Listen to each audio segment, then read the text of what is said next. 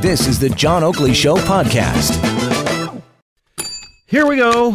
Hour 3 Friday. Boy, it's great to have a weekend upon us, and especially one that promises to see temperatures hovering around 14, 15 degrees tomorrow, and then it cools off again on Sunday, and some wet is in the forecast too. But man, who's going to care if it's raining on Sunday? I'll be indoors most of the weekend myself, right by the tube, just watching.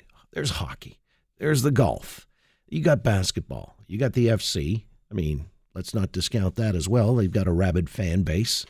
It's a whole lot of goodness this weekend. It's just one of those perfect storms, as it were, a confluence of all kinds of wonderful sporting things coming together. And so lost somewhere in that was the finer points and details of the provincial budget. Or maybe not, because I do want to talk about it. We talked earlier in the program to Vic Fedeli, the finance minister, about the thinking behind it. Needless to say, he's obviously very supportive of what he's put forth, and, through a process of distillation and with a lot of thought given to it. But I wanted to get the perspective of a former Conservative Minister of Finance, and that's Joe Oliver, who's joined the Oakley Show just ahead of our panel and topics worthy of discussion. Joe, good to have you back on the show. Good afternoon.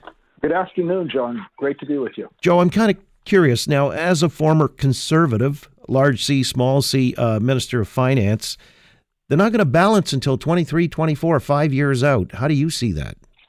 Well, look, this is definitely not an austerity budget. It's not a Mike Harris budget or a fiscal move to the hard right. It's moderate, middle of the road. Vic Fedeli characterizes it as a Goldilocks budget, prudent, reasonable. He committed, as you say, to balance the books within 5 years.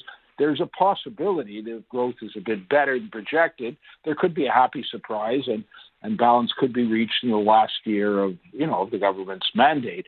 On the other hand, if we hit a downturn, the deficit could balloon. But, he had a difficult task. They inherited a $15 billion deficit. The government was spending $40 million a day more than it was bringing in. So, the criticism of the budget is sort of predictable, both on the right and on the left. The criticism on the right actually may be helpful politically to the government. But what do you mean by that? Well, I think, there's been an attempt to label the Ford government as very conservative, very, very right wing. I don't think that's accurate. And this budget is really a mainstream sort of budget. And if it's criticized excessively by people on the right, then the rest of the population will say, hey, then it's probably okay. It isn't the kind of the right wing slash and burn that the NDP would have us believe.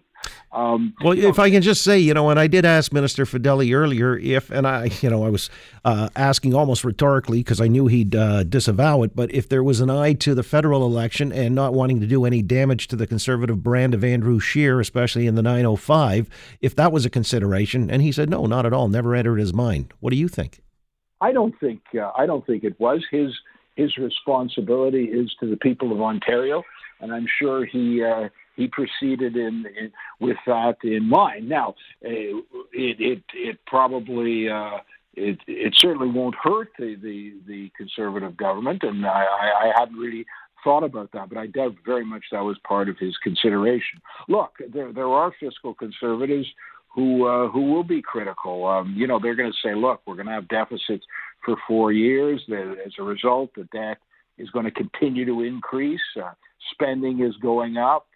The debt to GDP isn't going to immediately decline from about 40.6%. Ontario's forecast to spend, $13.3 billion in debt interest. I mean, this is on 1 year, and that'll make the interest on the debt the fourth largest provincial spending item after healthcare, education, social services.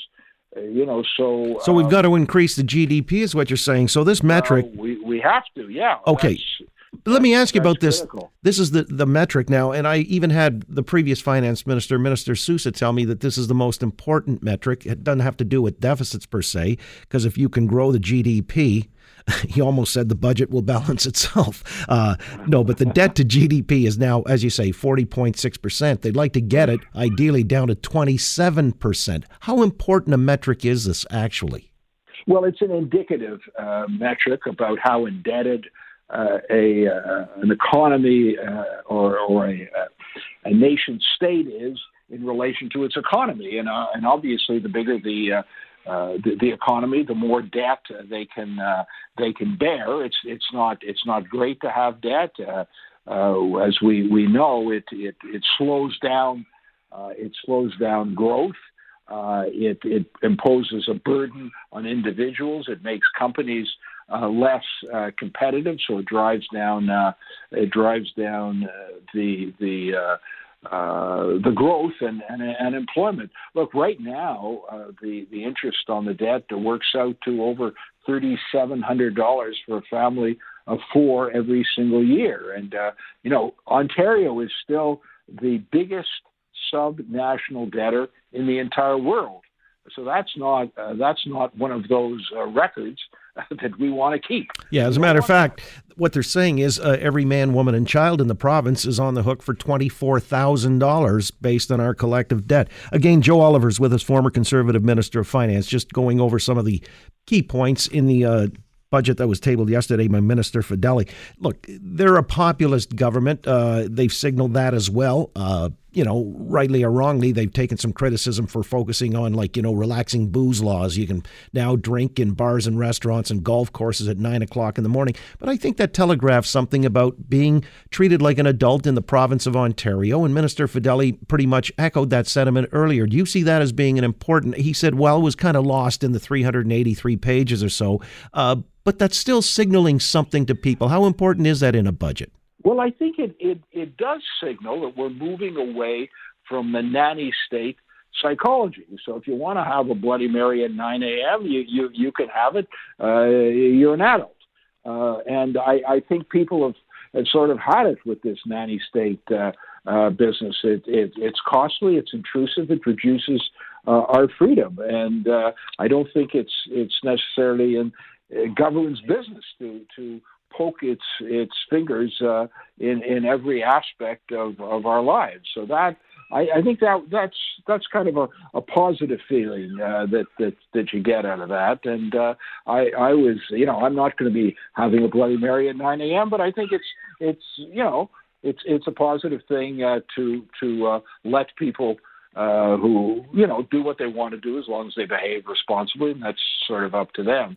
Joe, by the way, you did say something earlier, and I wanted to make a note of this before I let it slip too far along. You said the deficit was $15 billion. Now, a lot of people like the Liberals and their finance critic yesterday, Mitzi Hunter, was said, no, it's $12 billion. I know there's a disparity, and some of it has to do with accounting. And during this budget, I guess they went over to a different accounting system. So I'm out of my league when it comes to these matters. Did they do the right thing, the Ford government, in adopting different accounting practices here? Well, what they did is orient the accounting to what the Auditor General said was appropriate accounting, and the Liberals will continue to maintain that. Their accounting was solid, but if you have, if a company produces statements that the auditor won't sign, who are you going to believe, the company or the auditor? And that's exactly the situation we're talking about. It would have been easy for Vic Fedeli to use the old Liberal numbers because the Liberals couldn't have criticized them, but they did the right thing, and they went along with established accounting principles that were vetted by the Auditor General. And I think that tells you who's got it right.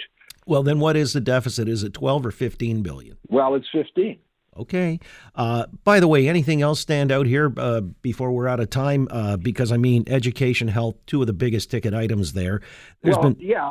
Can I just say one thing? Yep. You've heard a lot from parts of the mainstream press, and certainly from the Liberals, federally and provincially, that there were cuts made.